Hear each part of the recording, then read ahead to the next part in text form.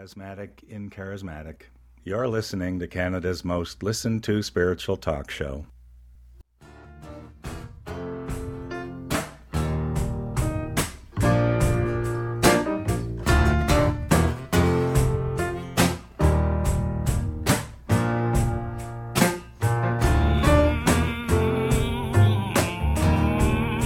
Have a little listen to Foy Vance, all the way from Ireland. Dedication to Tim the Tool, who's not here today, but this is one of his favorite songs. They say that love is hard to find. Sure found it hard to find mine. Although love walked right up to my face. She said, you can only love what you die for. But share a little light so I can find you, and don't let darkness hide you from my face. That boy can sing. Reminds me a little bit of Joe Cocker. What do you think, Gordo? A little Joe Cocker there? No? Not to me. We're usually agreeing that all the time. About Joe Cocker? No, about who sounds like who. Do we always agree? I don't know. I don't know if we've ever agreed. I don't know if we've ever agreed. Not even on a single thing. You're listening to the Drew Marshall Show. Thanks for tuning in. It's our July programming, or slowing things down a little bit, spinning some tracks at the start of the show instead of having a live performance. And at the end of the show, we're going to do a little useless television trivia. It's not so useless this week, though. Today's grand prize, one caller will win the entire collection of books and CDs from authors and artists we've interviewed during season 14. Got to be like $1,000 worth of stuff there. So tune in after 4:30, and if you know the television theme song we're playing, you call in and we'll put your name into a KFC bucket, because we got to get some KFC now. Face Strong Today is a new digital broadcasting platform launched by Joy Radio. The website is faithstrongtoday.com, and each Saturday in July we've been putting the spotlight on one of the hosts, and today we have the hosts of Grow on the Go on the show. See, that all rhymed. Pretty good, ain't Gord? Oh, yeah. I would like a little affirmation from you. You're awesome, Drew. Thank you. Appreciate that. Donna and Kevann Carter join us all the way from, by the way, where are you guys? What part of the world are you in? We're in Calgary.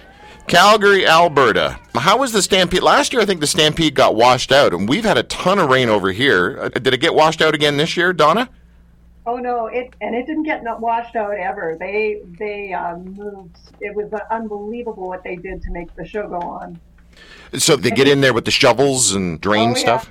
Sandbags, the whole deal. The 1 year that we had so much rain that the river flooded, which pretty much obliterated the Stampede grounds, they still had the Stampede. So the Stampede doesn't get rained out ever. It could the whole world could be on fire and the Stampede would still happen. Wait a second, is that Kevann or Donna?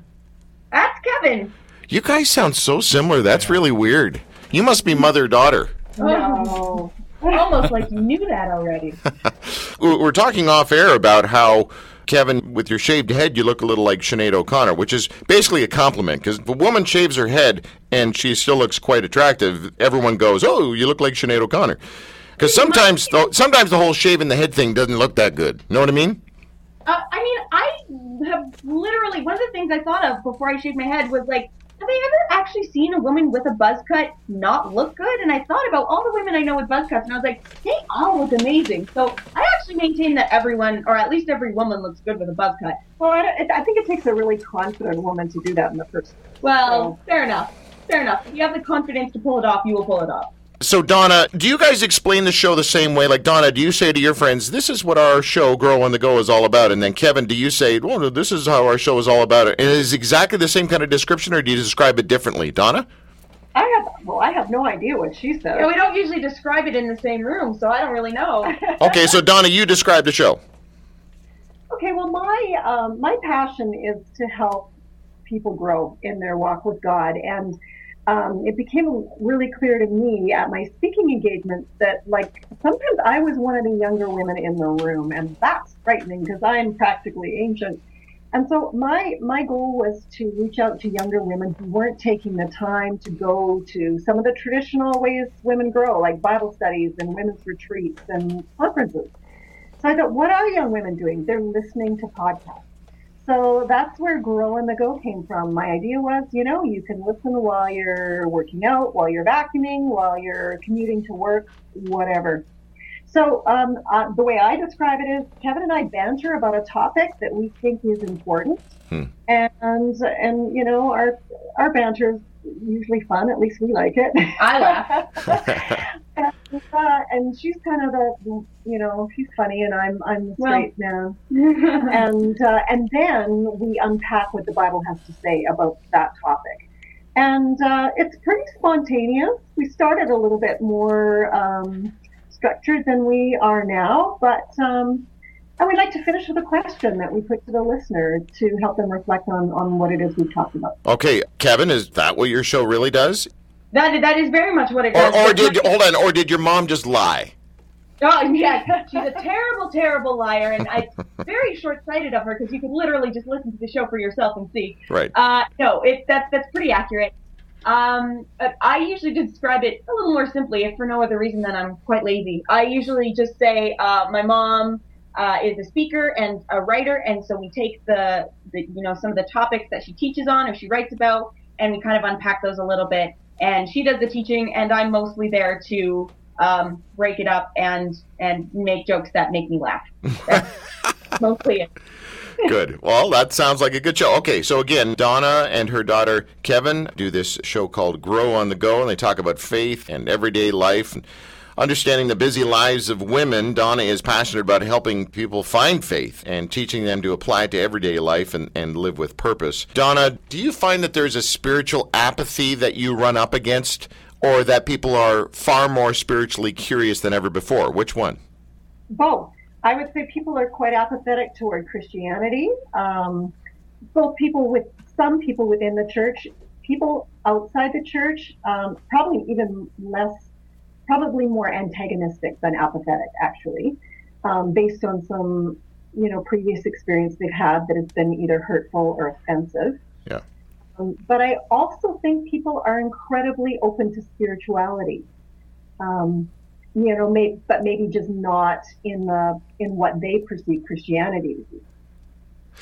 I'm looking at one of my interns over here, who will remain nameless because there's two in here, so you can just guess which one it is. We had 3 interns sharing our show last week about what they think about this spiritual stuff, because these interns are part of our show simply because we put an ad out and they applied and we accepted them. We don't really give a holy grunt what they believe. They're here to do stuff that has nothing to do with what their belief is or isn't. And one of the interns is, I would say, fair enough, and I'm making eye contact here, spiritually apathetic, right? Yeah, spiritually apathetic. So not only apathetic towards Christianity, but just spiritually apathetic. So, Kevann, I want to ask you, because you're kind of closer to our intern's age than your mom. No offense, Mom. How do you engage people, or do you engage your age group, your peers, the kids these days, with the spiritual stuff? Like, are you an annoying, raving evangelical lunatic with your friends, or are you normal? I am very, I'm certainly not normal, and I am very annoying, but usually for other purposes. I am quite left-wing, and I'm a pretty militant feminist, so I'm actually a bit of an unusual combination of things in terms of what I believe. I'm absolutely a Christian, but I'm usually, in terms of, my community in the church, I'm definitely kind of the only one, or close to the only one, with my kind of political beliefs and social beliefs.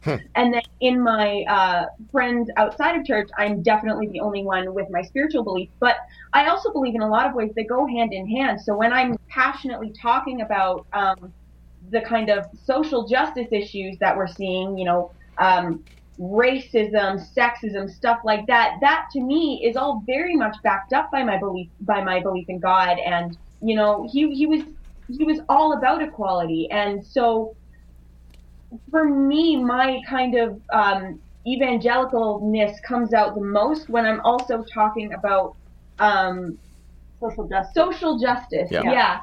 So I that's kind of how I interact most. And I also think it's helpful because people have this, Christians, they think of people who go and, picket military funerals or boycott Disney movies or what have you. And is there cases of that, absolutely. But Jesus was a revolutionary.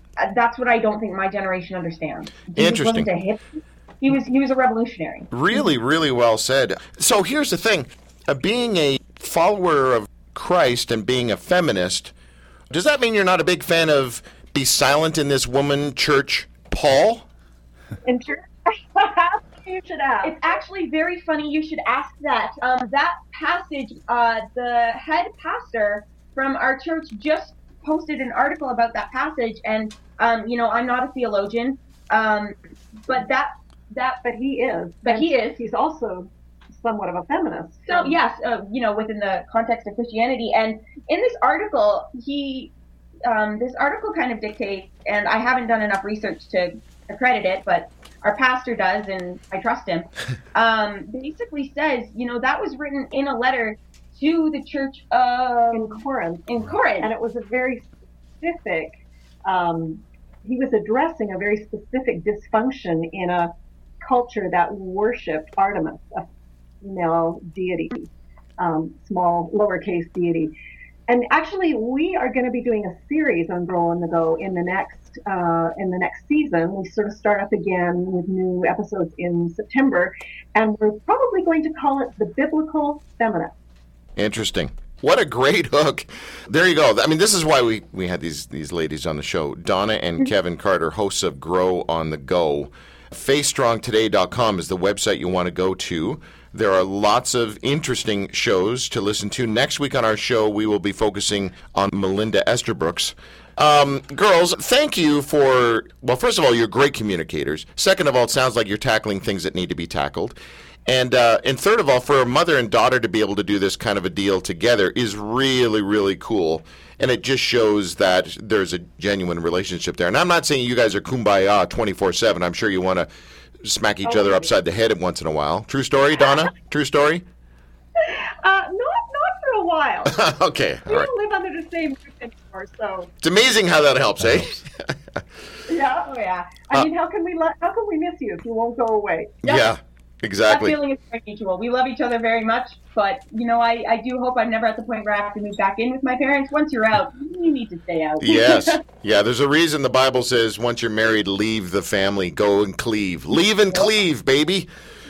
Anyway. And speaking of marriage, Kevann just got engaged today. I did. Wow, congratulations. Engagement. Thank you. Girls, you've just been a riot. Thank you so much for joining us. I'm sorry we had to you can blame the nun. Blame the nuns for the rip-off of time, okay? I always do.